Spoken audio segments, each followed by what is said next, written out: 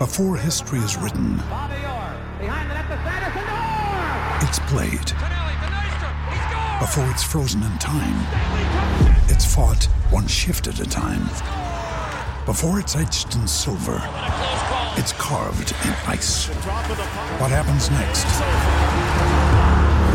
will last forever. The Stanley Cup Final on ABC and ESPN Plus begins Saturday.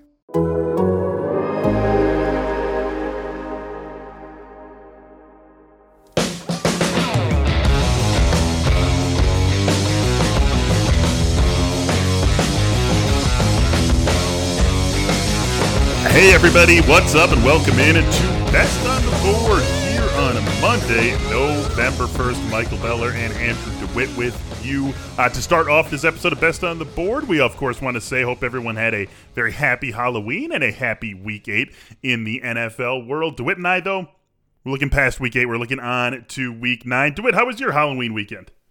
Pretty good. Had too much candy for sure. Laffy Taffies for the win. Strawberry, not banana. Had a pretty good betting weekend, and then let's get ready to dig into Week 9. There's some interesting spreads out there. Yeah, there already are some interesting spreads out there. We've got 4 teams on bye, which means a 14-game week coming our way in Week 9. 1-1 for both of us last week, which puts you at 7-5 on the season. And here I am, DeWitt, man, 1-1 every single week, 7-7 on the season for me going into this Week 9 slate. Let's just get it started. You've got, let's see, we've got 3 favorites and a dog among our 4 picks here. You've got a couple of favorites, and the first one just pulled off a huge trade. Rams and Titans getting together on one side. Titans playing without Derrick Henry for the rest of the season. Rams pulling off a big trade for Von Miller. You like the home team, the Rams, land the 7 on BetMGM. Let's hear the reasoning. Yeah, I mean, can you imagine what Von Miller's going to do with Aaron Donald picking up most of the double teams? I feel like Von Miller spent most of his career double teamed by most teams. Yeah. And so he's probably towards the middle of his career right now. He's not as young as he was a couple years ago, but I think this is going to be a fresh start for him. Who is? He's going to be playing for a team that is like legit Super Bowl contenders. I'm sure those future odds are going to start moving towards the Rams' way if they haven't already this morning. And I think, the Titans are just going to have to struggle to find their way without Derrick Henry right out of the bat here. There's reports that are bringing Adrian Peterson as like a tryout this week, which I think they're just kind of floating that so they can probably get a cheaper trade for a running back like Marlon Mack. But that's in the division, so I don't think the Colts are going to trade Marlon Mack to the Titans.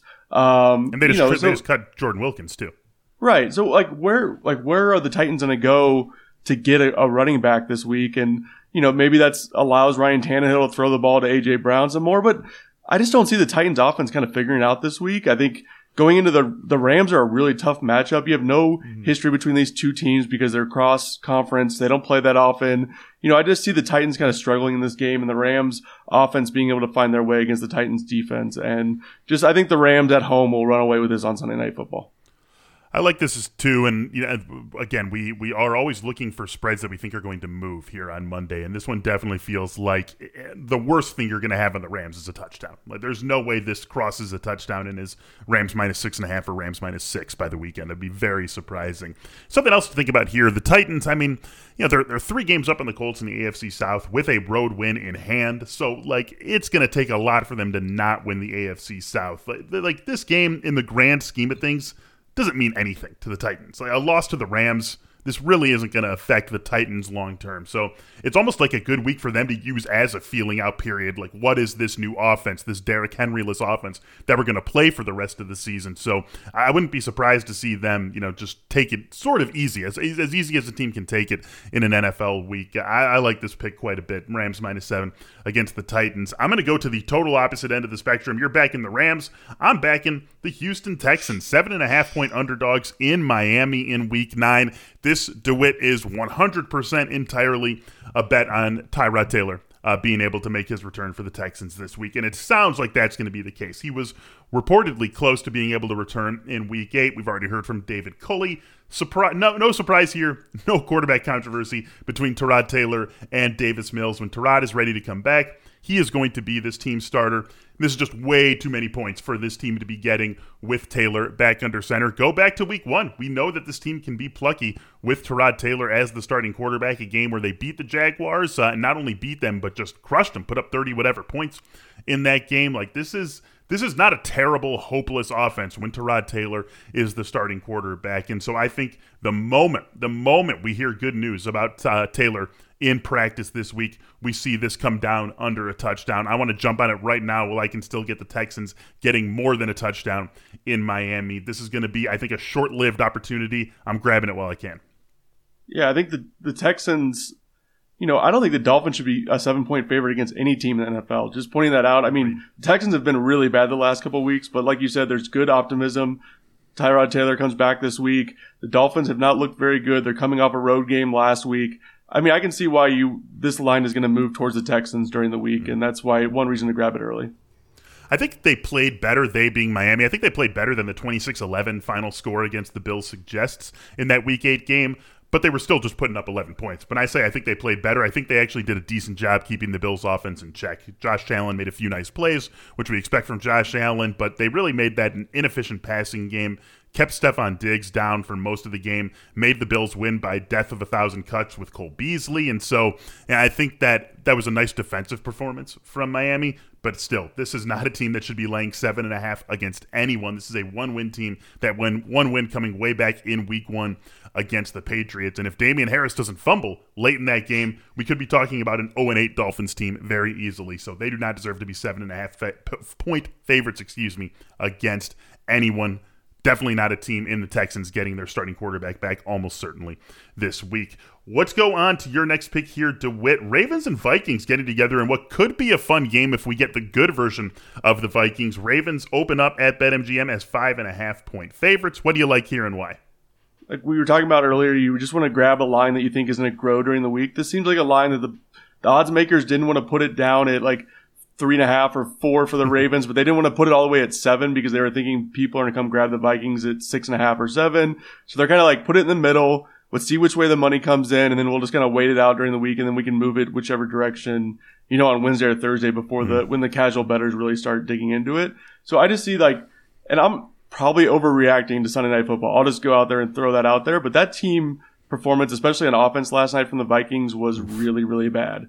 Like they have Kirk Cousins, who's this multi-million-dollar quarterback they paid. They have great running back. They have 2 stud wide receivers in Adam Thielen and Justin Jefferson. What were they doing last night, and why were they afraid to attack the Cowboys defense, whereas the Cowboys offense with a backup quarterback attacked the Vikings on that last drive when they could have played it more conservative, settled for the field goal, went to overtime. I just see this line going up during the week, and I think, the Ravens are getting healthier as this goes on. They've had a lot of injuries on the back end. Their secondary's had some injuries. I just see this line kind of growing throughout the week, maybe Ravens 6.5 or 7 by the time it kicks off. So that's kind of why I'm taking the Ravens right now.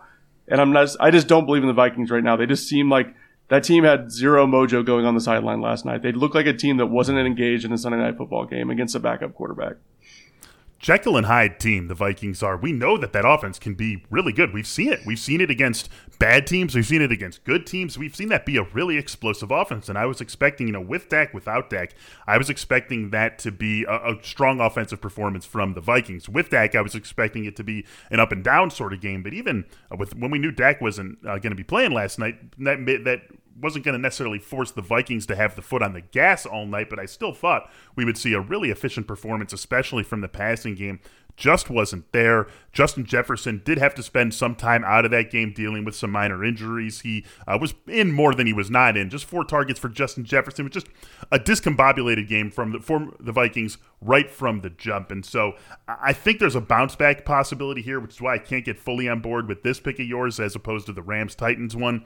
But I see the logic and I see where you're going with the Ravens team that got a well-timed bye and can come off of that for this home game with the Vikings. Last NFL pick of of the show here, DeWitt. I am going to the Buffalo Bills. Biggest spread on the board right now. Bills minus 14.5 at the Jaguars. I'm going to keep this one nice and simple, DeWitt, and you can tell me what you think about it. The Bills have played 4 games this season where they were head and shoulders better than their opponent. They've played both of their games against the Dolphins. They played the Washington football team, and they played the Houston Texans.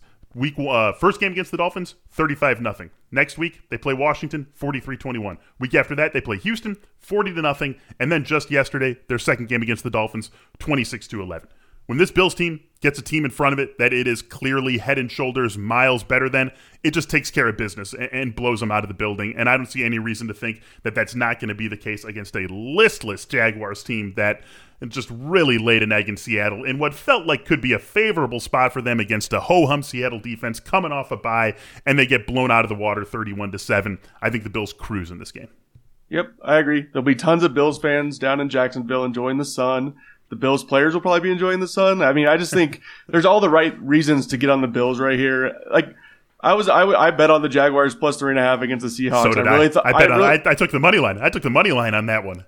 Yeah, I thought it was a great situation for them. You know, they just won. They had their bye week after going to London. You know, they had to travel cross country again, which maybe played a factor in that. The travel always is a thing, but I just expected a lot more from the Jaguars yesterday. But I guess let's just go back to the basics. It's Urban Meyer team. We know what's going to happen there. So, yeah, I think the Bills is a safe play right now, and I think that line will go up throughout the week.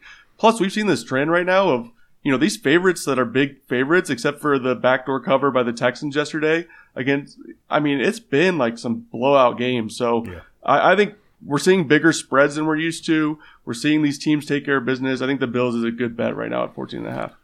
Yeah, the Bills have now shown us 4 opportunities that they've had these big spreads, and 4 times they have covered these big spreads. They just don't seem like the sort of team thus far that has been vulnerable to that backdoor cover. So I will go ahead and hope that the Bills make it 5 for 5. Give me the Bills minus 14.5 at the Jaguars. DeWitt, that's it for this episode, for you at least. Thanks for being with us on Best on the Board.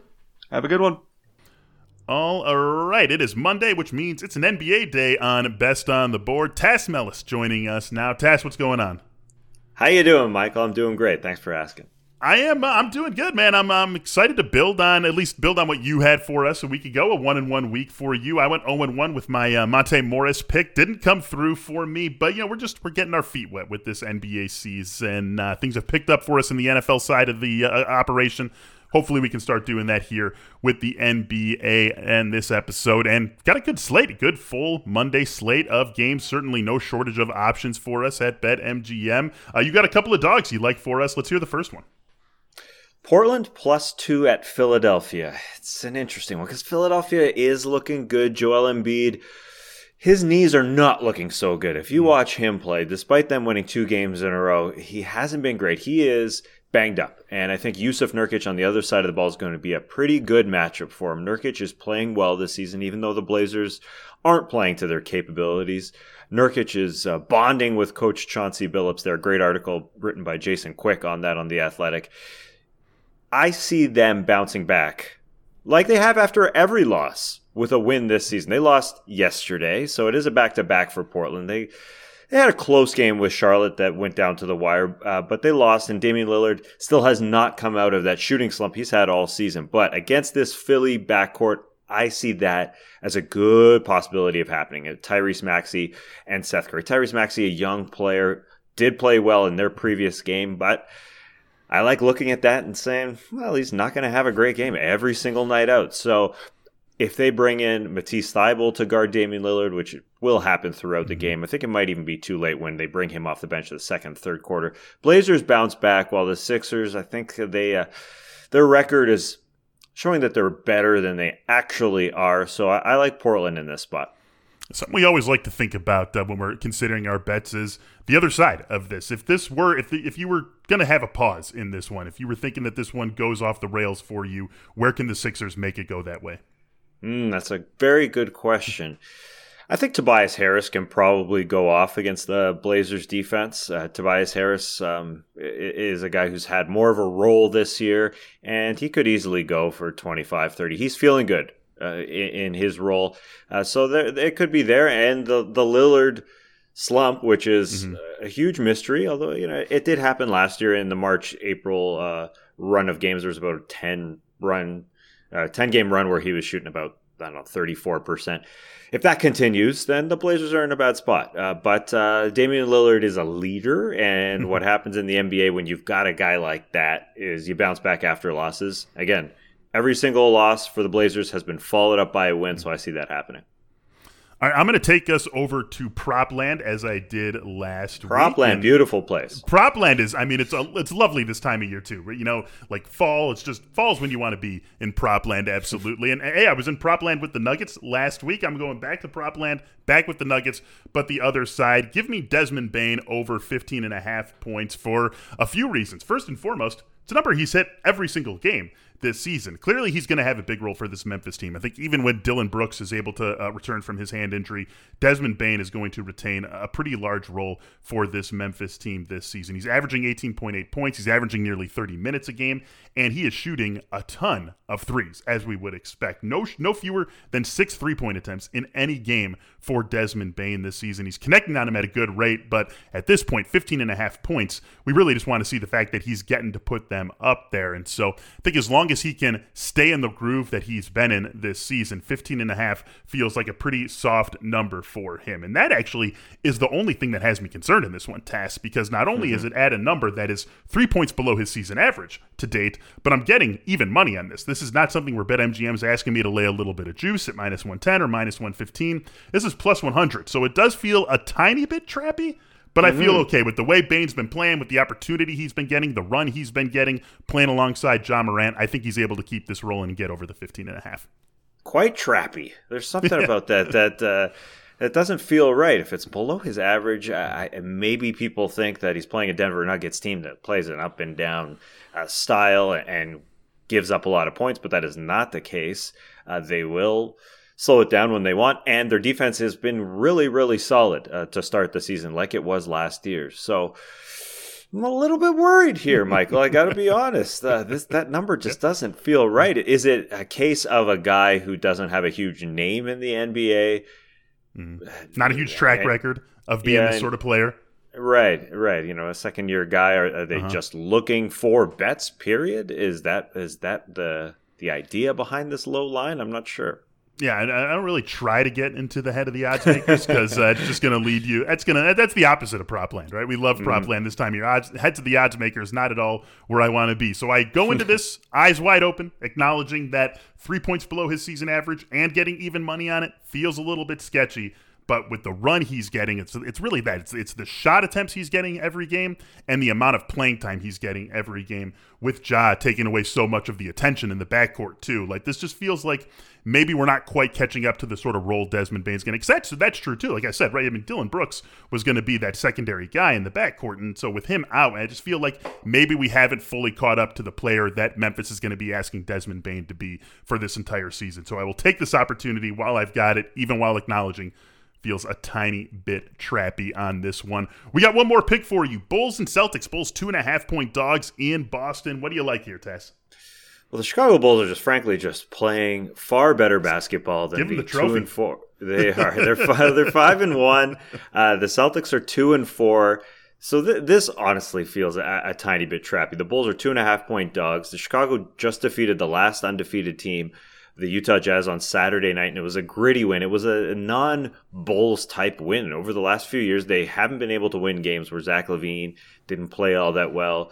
Same goes for Nikola Vucevic. He didn't play all that well. But I think Zach LaVine is taking the next step as a star, winning games that just don't seem winnable when he didn't have a good shooting night. But him and his teammates gritted it out, while on the other side, the Boston Celtics are not doing that. They're not playing together on either end. They're just not cohesive on either end.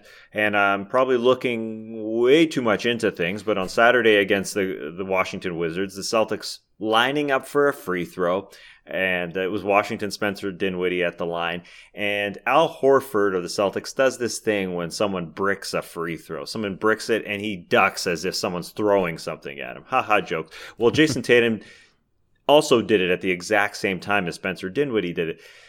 They're joking around on this team. It's like a flashback to last year where everything they're playing hard at times, but I just feel like this locker room isn't ready to take that next step like the Bulls are. And I definitely want to point out that I could be very wrong about this Bulls team, but it just feels like they, as you said, the trophy's coming. It feels like it just feels like they are ready to take that next step, while Boston is absolutely not. They lost 2 games in a row to the Washington Wizards, and that's not easy to do in NBA action, especially earlier in the year. You really, really, really predominantly see splits when teams play 2 games against each other in a row. So the Celtics don't like the spot for them. 2.5 for the Bulls. Getting points, I would think that the Bulls would absolutely be favorites in this game. So it feels a bit odd, but if you're watching the games, I think the Bulls should win this outright. And they've certainly looked the part this season. Front court a little bit in flux as they figure out the rotation with Pat Williams out for the bulk of the season here after suffering that wrist injury. But this is one. But even on Saturday, they had the bigs come in. Tony Bradley came in. Derek Jones Jr. got the most minutes that he's had all season. And they figured it out. It just feels like, again, the locker room is ready for that next man up type mentality, while Boston is not. Yeah, they had a really strong narrative of winning the offseason in Chicago with all the moves that they made, and it's picked up right there, exactly where you would want it to be if you were buying into that narrative. So that's going to be our final pick for this show, Bulls plus 2.5 at the Celtics. That will wrap up this episode of Best on the Board. Thanks to everyone on YouTube for joining us, and of course, all you out there in the regular podcast world, thank you as well. If you are following any of our picks, good luck. Hey, if you're going against us, good luck as well. We want you out there to be happy and winning. For Tass Mellis and Andrew DeWitt, I am Michael Beller. Best on the Board returns on Thursday. Good luck tonight. Happy betting. We'll talk to you soon.